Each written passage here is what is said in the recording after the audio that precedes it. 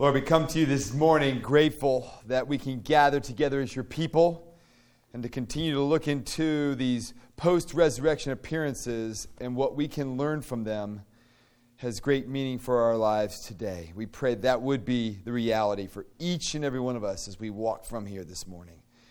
That you would take our minds, think through them. You would take my lips and speak through them. That you would take our wills and bend them to yours. And that you would take every single one of our hearts and set them on fire with love for you and for your Son, Jesus Christ, in whose name we pray. Amen. Jake and Stan grew up in eastern Minnesota together. They went hunting and fishing together. They did sports together. And they loved one another genuinely. The big difference was that Jake absolutely lived for hunting and fishing. I mean, just lived for it, you know.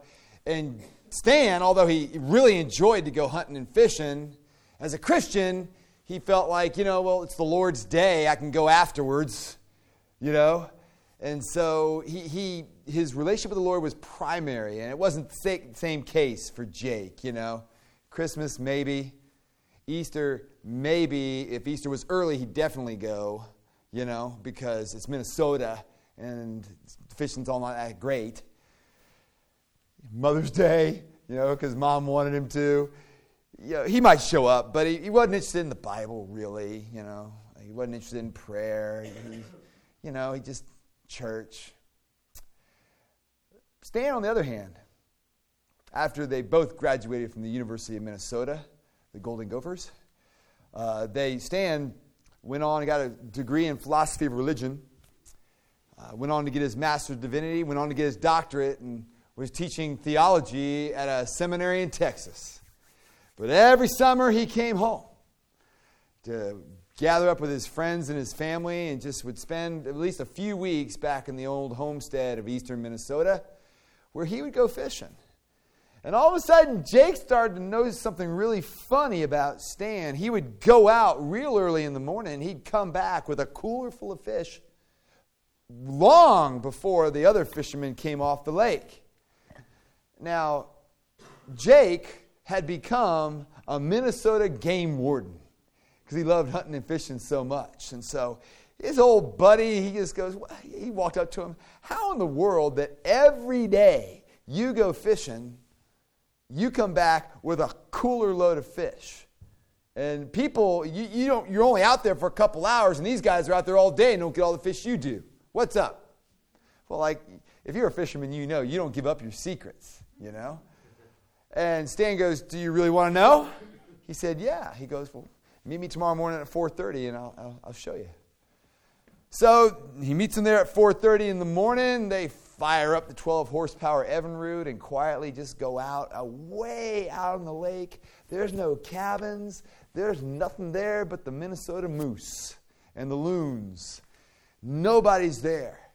Now, Jake picked up on something when he realized that Stan didn't have any fishing tackle, didn't have a rod, didn't have a thing, just a backpack and some water and a cooler full of ice ready to go.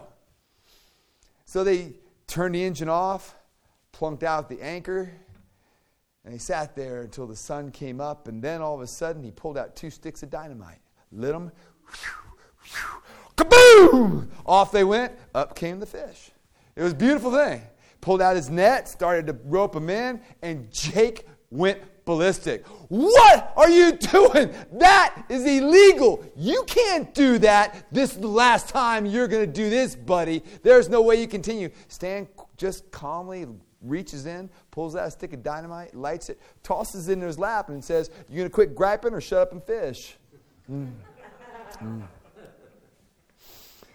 This is a fishing story we're in today, and I was with some fishermen this week. I bring you greetings from Emmanuel Anglican Church in Chicago. Aaron Damiani, they're getting younger every day, is the rector there, doing a faithful work downtown Chicago, up toward the north side. Got to get to know Aaron while I was there this week, and as we labored in equipping fishermen and women for the gospel in our day. And it was a delight to serve with him, as well as the leaders of the group at the Simeon Trust Workshop, which I go to every year. I try to. David Helm of Holy Trinity Church in Hyde Park was the leader, along with Josh Moody from College Church. And it was a great delight because the Simeon Trust is intentionally trying to get out and make sure that this is not a white Anglo-Saxon movement. And so the pastor from Lilydale Progressive Baptist Church in downtown Chicago. Progressive is not what you're thinking. It was named that 150 years ago, where it meant something different than it means politically today. And Pastor Ramel Williams, an African-American, just did a phenomenal job teaching us how to preach God's word well to God's people. The quote of the week came from Ramel Williams. He was preaching about how to make sure you always take God's people to Jesus and getting Jesus from the text. And that can be a challenge at times. And he said, while you're swimming in the water of the text, brothers, you need to know as you're swimming and you come up for air and you haven't found Jesus, you came up too early. You know? Just gold statements like that. And so it was a delight. I thank you for your prayers, and it was a great week. But in one sense, we're all fishermen and women. And my job is to equip you well. And so we're in this series called Encounters with the Risen Jesus this Easter season.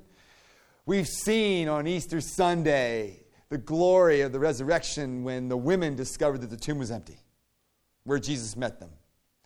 We saw Jesus meet Peter and John. We saw Jesus meet with all the disciples in the upper room.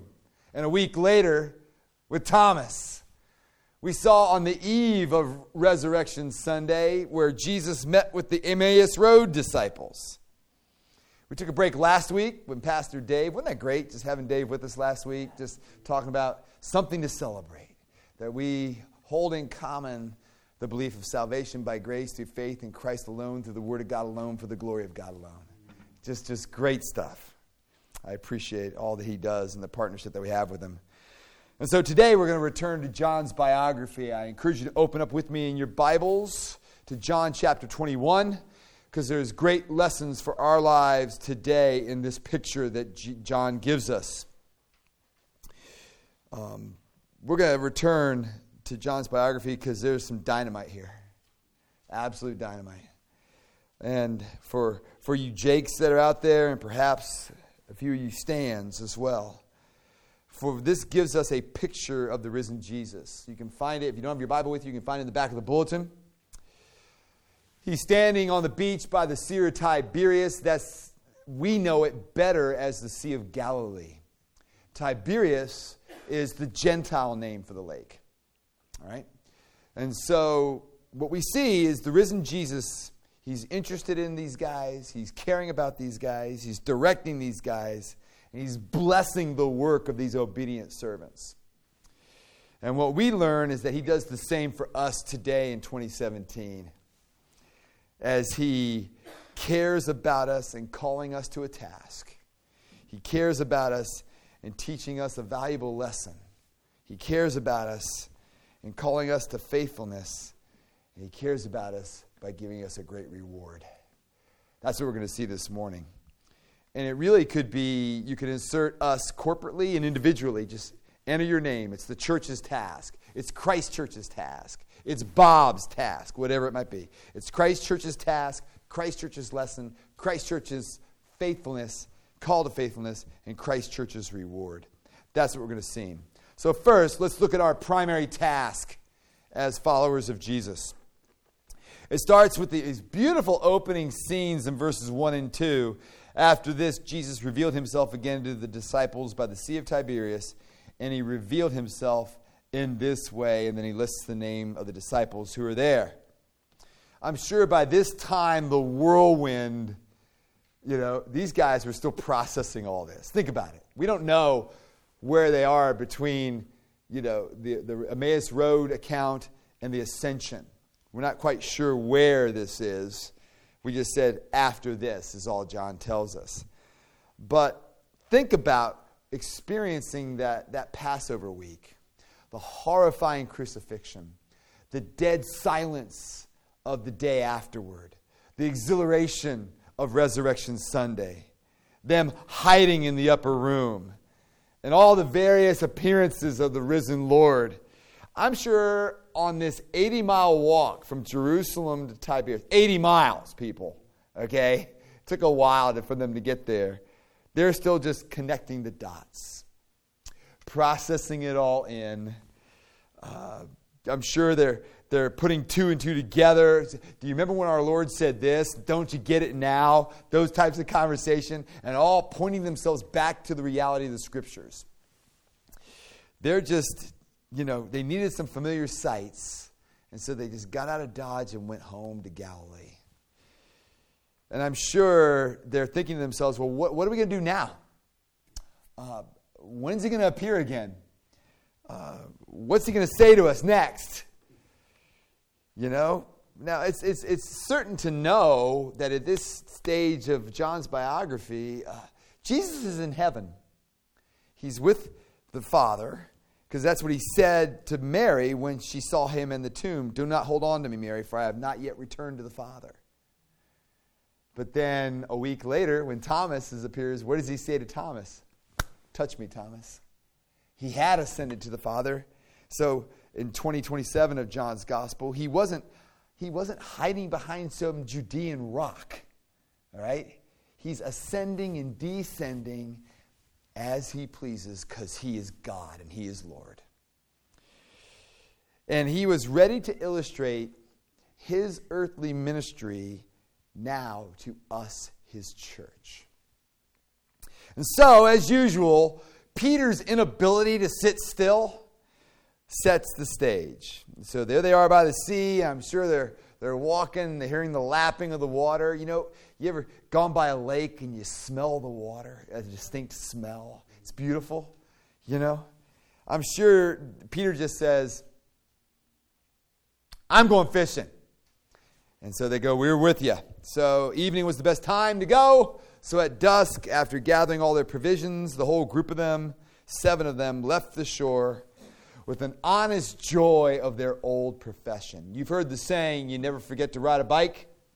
It's true. Professional fishermen, whatever trade or skill you're in, it doesn't take long to get right back in the rhythm when you've done it for so long. You know the details of the trade. So I'm sure they're just experiencing this great camaraderie as they get out there on the lake, the million stars of the nighttime sky, the hearing of the water lapping up against the boat, the wonderful camaraderie that they're experiencing all night long. There's one problem. They're not catching a thing. And I'm sure the conversation dwindled except for Peter's incessant talking, about politics, the overfishing on the lake, these inferior nets that they gave us, those lazy landlubbers out there, and the days when he was a kid, when you had to walk to school both ways uphill, Well, like many fishing trips, like you and I have been on, they weren't catching a thing. And this is a picture for us, dear ladies and gentlemen, of our ministry toil in the good news of the gospel. The fact that the church would spread in this region like wildfire soon. It's near the Sea of Galilee, which is in an area of Gentiles. It's a great picture for us. This tiny boat out among the vast numbers is important to our spiritual health. And the fact is that our primary obligation of believers is to get equipped and to know and to go out and do evangelism. The apostles wanted to go fishing, but clearly this is what John wants us to see. Why?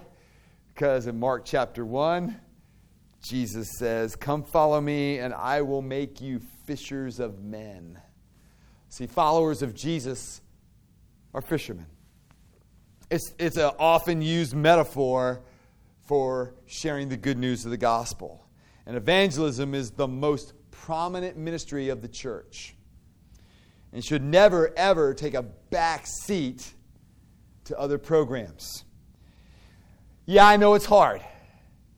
I know it's much different than it was than even 10 years ago when I first arrived here. But the reality is, ladies and gentlemen, it's the primary ministry that each and every one of us have as we depart from this place today. And not only is it a picture of our evangelism, it's a picture of the hard work of that type of ministry. It's exhausting. It's time-consuming. I can remember ever a person, after me talking to them about Jesus, seeing them come to faith right then. Ever. And now, in our culture, it's even longer, it seems. But I think it's a good story that informs us that without Jesus, we can do nothing. These guys were professional fishermen, and they were coming up with nothing. And we, too, can get equipped. We can know everything to say. We can take Express Your Faith, Evangelism Explosion, go to apologetics training and learn how to share our faith.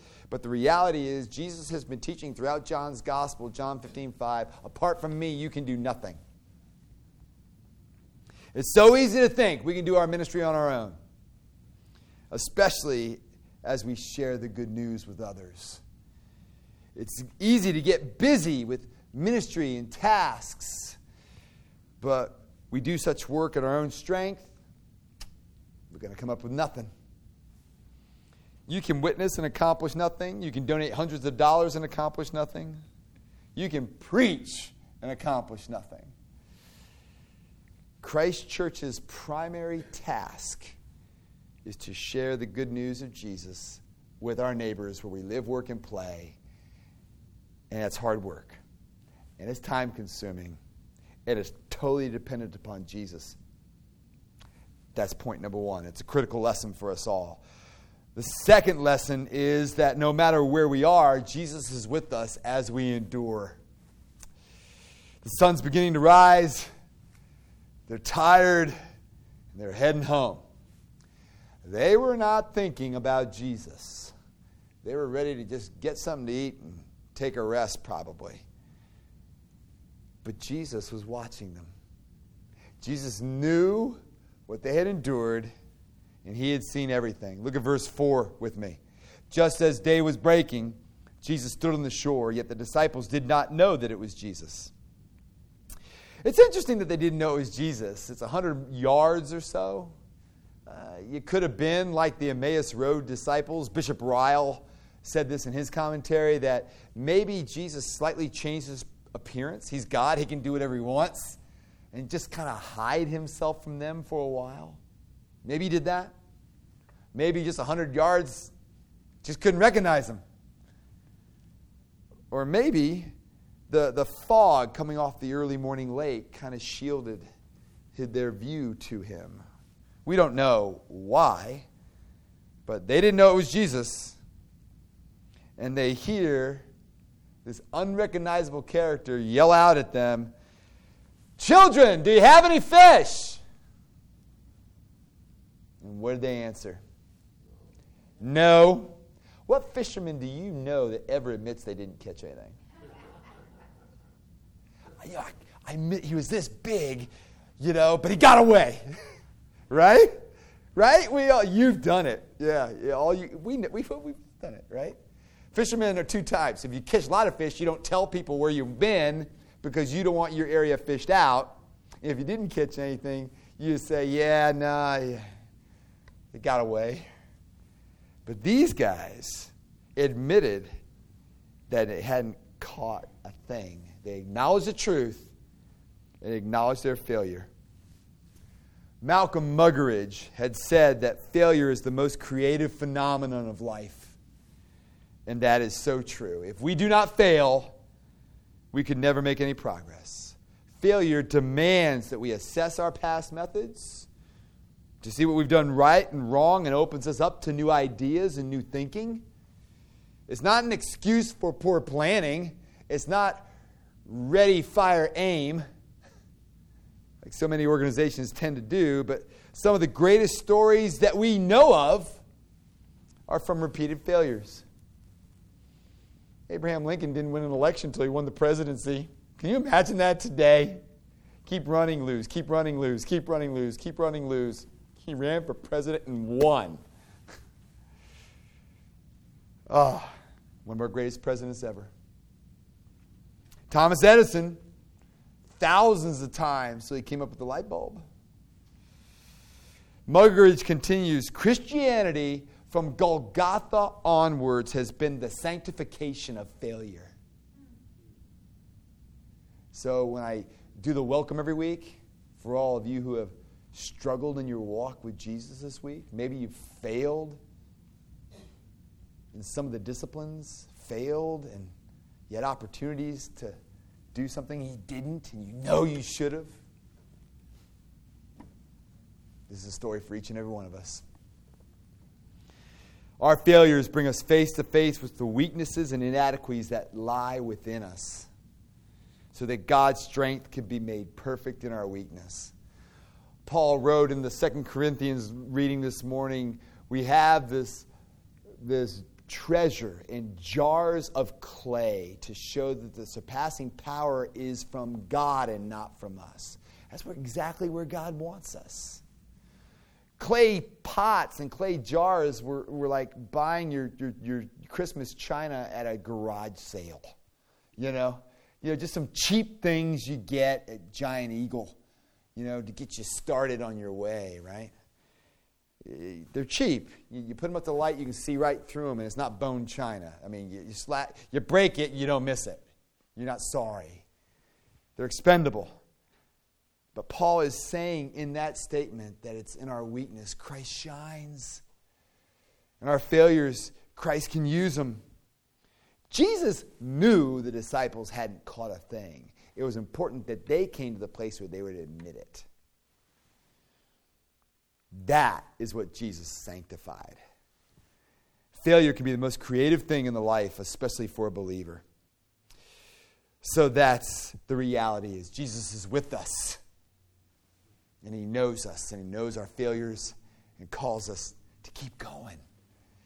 Third, we see the Christ Church's faithfulness call.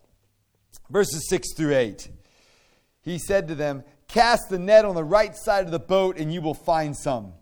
So they cast it, and now they were not able to haul it in because of the quantity of fish. Isn't that great? They simply obey. Now, some of these guys are professional fishermen, and they've been fishing all night. What would you have done? Some yahoo on the shore says, throw the net on the other side of the boat. I got my fish finder. I got all the bells and whistles on my bass tracker. And now you're telling me to toss my net, my line, on this side of the boat. Right. But they'd been here before. And they were softened. They were more humble. And so they did. And then it was so full of fish they couldn't haul it in, the text says. And so, as normal, John goes into this Peter and John dialogue that we've seen over these past couple chapters that are just so hilarious, The disciple whom Jesus loved therefore said to Peter, it is the Lord. And Peter, being a little impulsive, just puts his cloak on and jumps in and swims to the shore. Now, if I'm one of those disciples, we're trying to haul it in, and the dude just jumps in, where are you going, dude? But that's Peter. And John has just said, hey, this is Jesus, guys. All right, let's go.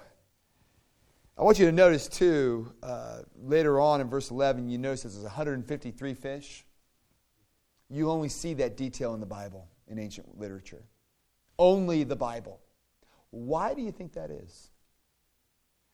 Because John and the other gospel writers wanted to communicate accuracy for the readers. All right? You're not going to find that accuracy and that detail in ancient literature anywhere. Read Homer if you dare. The Odyssey and the Iliad doesn't have that type of detail in it. Detail like that really didn't come in until the 17th, 18th, 19th centuries. It speaks to the Bible's clarity and accuracy for the reader. And it's a wonderful picture, ladies and gentlemen, of our lives and our ministry, that amid the toil on the sea of life, Jesus, we're called to it, and He's with us and knows us, but it's in His timing, and it's His strength, and it's His way.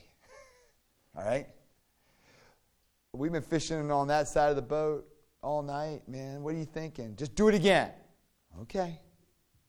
Throw it in. And notice, there were so many fish, and yet the net didn't break.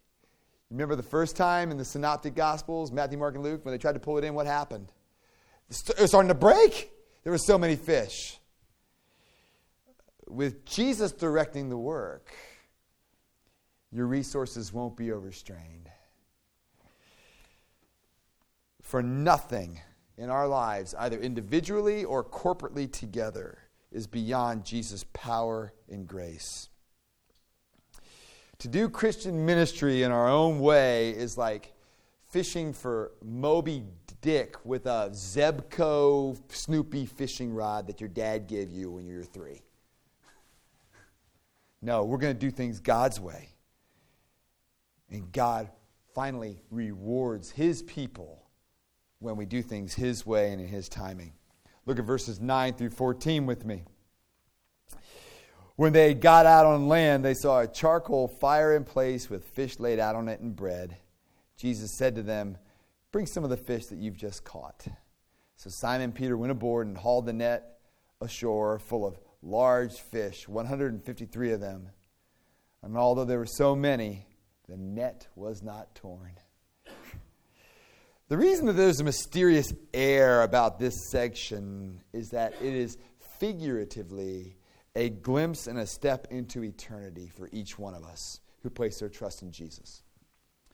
It's a picture of you receiving your reward. You know, don't you love it? You know, Peter is a soaking wet mess. And never in this passage do you hear Jesus say, "Would you please get a towel and clean yourself up?" He doesn't say that. He takes them right as they are, and he says to them, "Bring some of the fish you got, guys. I got plenty here." Matter of fact, Jesus could have done the whole feast, right? But no, he honors what they've done as well. Alexander Maclaren, the great Scottish preacher, said of this passage, "All the details, such as the solid shore in contrast with the changeful sea, the increasing morning in contrast with the toilsome night, the feast prepared, have been from of old consecrated to shadow forth the differences between earth and heaven. It would be blindness not to see here a prophecy of the glad hour when Christ shall welcome them home amid the brightness of the unsetting day, the souls that have served Him amidst the fluctuation and storms of life, and seeing Him in its darkness, and shall satisfy all their desires with the bread of heaven." It's just a great picture. Peter, you're fine, just as you are. You know, and notice also in the passage, they couldn't haul all the fish in, so it's kind of a humorous picture. They just, all right, put the sail down, start to row, and they're dragging the net behind the boat. You know, and so Peter gets out, and they all drag the fish in, and Jesus says, "Don't worry about cleaning up, Peter, and your works, I'll take them. They're good.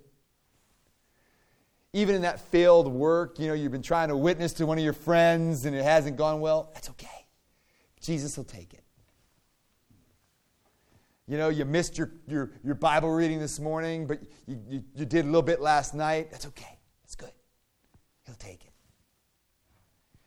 He doesn't turn us away, dear friends. When we serve Him in the dark sea and life of our age, the risen Lord Jesus wants us to focus on the fact that He is on the eternal shore in the everlasting light, preparing a table for you. He wants us to know that our works that are done for Him have eternal value. He encourages us to bring some of that catch. You know, you've been teaching Sunday school for 40 years. That's okay. Bring it. That's good stuff. I helped out around the grounds. That's okay. That's good stuff. It's for my kingdom. It's for my church. Jesus is teaching them and us that the believer's works are of value to Him. No, they're not meritorious for our salvation, but they are evidence of it. And we should be walking in it because we're saved by grace and we're sanctified by grace. The tiniest work done for the Lord under His inspiration and direction is more enduring than the terminal tower.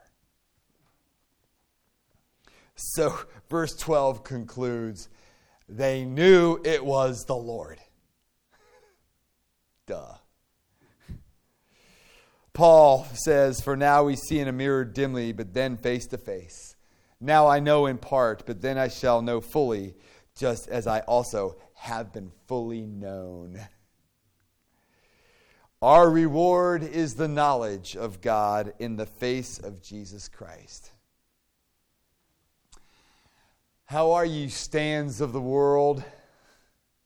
You've placed your trust in Jesus. You've attempted to walk with Him. You had some successes this week. You had some failures this week. All right.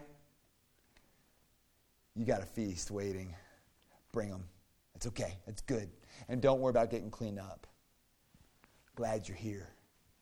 It's a good place to be.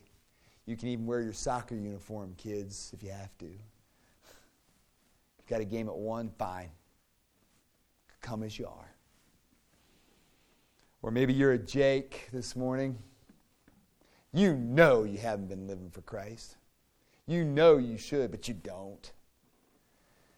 And you've been shirking your profession of faith. Well, Jesus says, come on. Haul that net.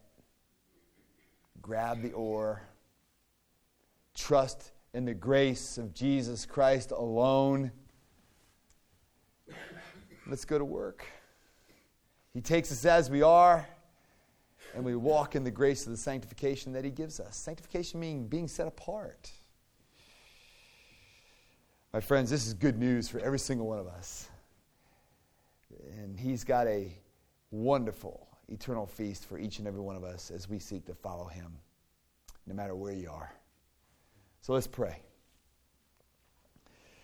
Lord, we're grateful that no matter where we are, we can walk in the light of Jesus Christ, whether we had a Stan week or a Jake week, that we can be your people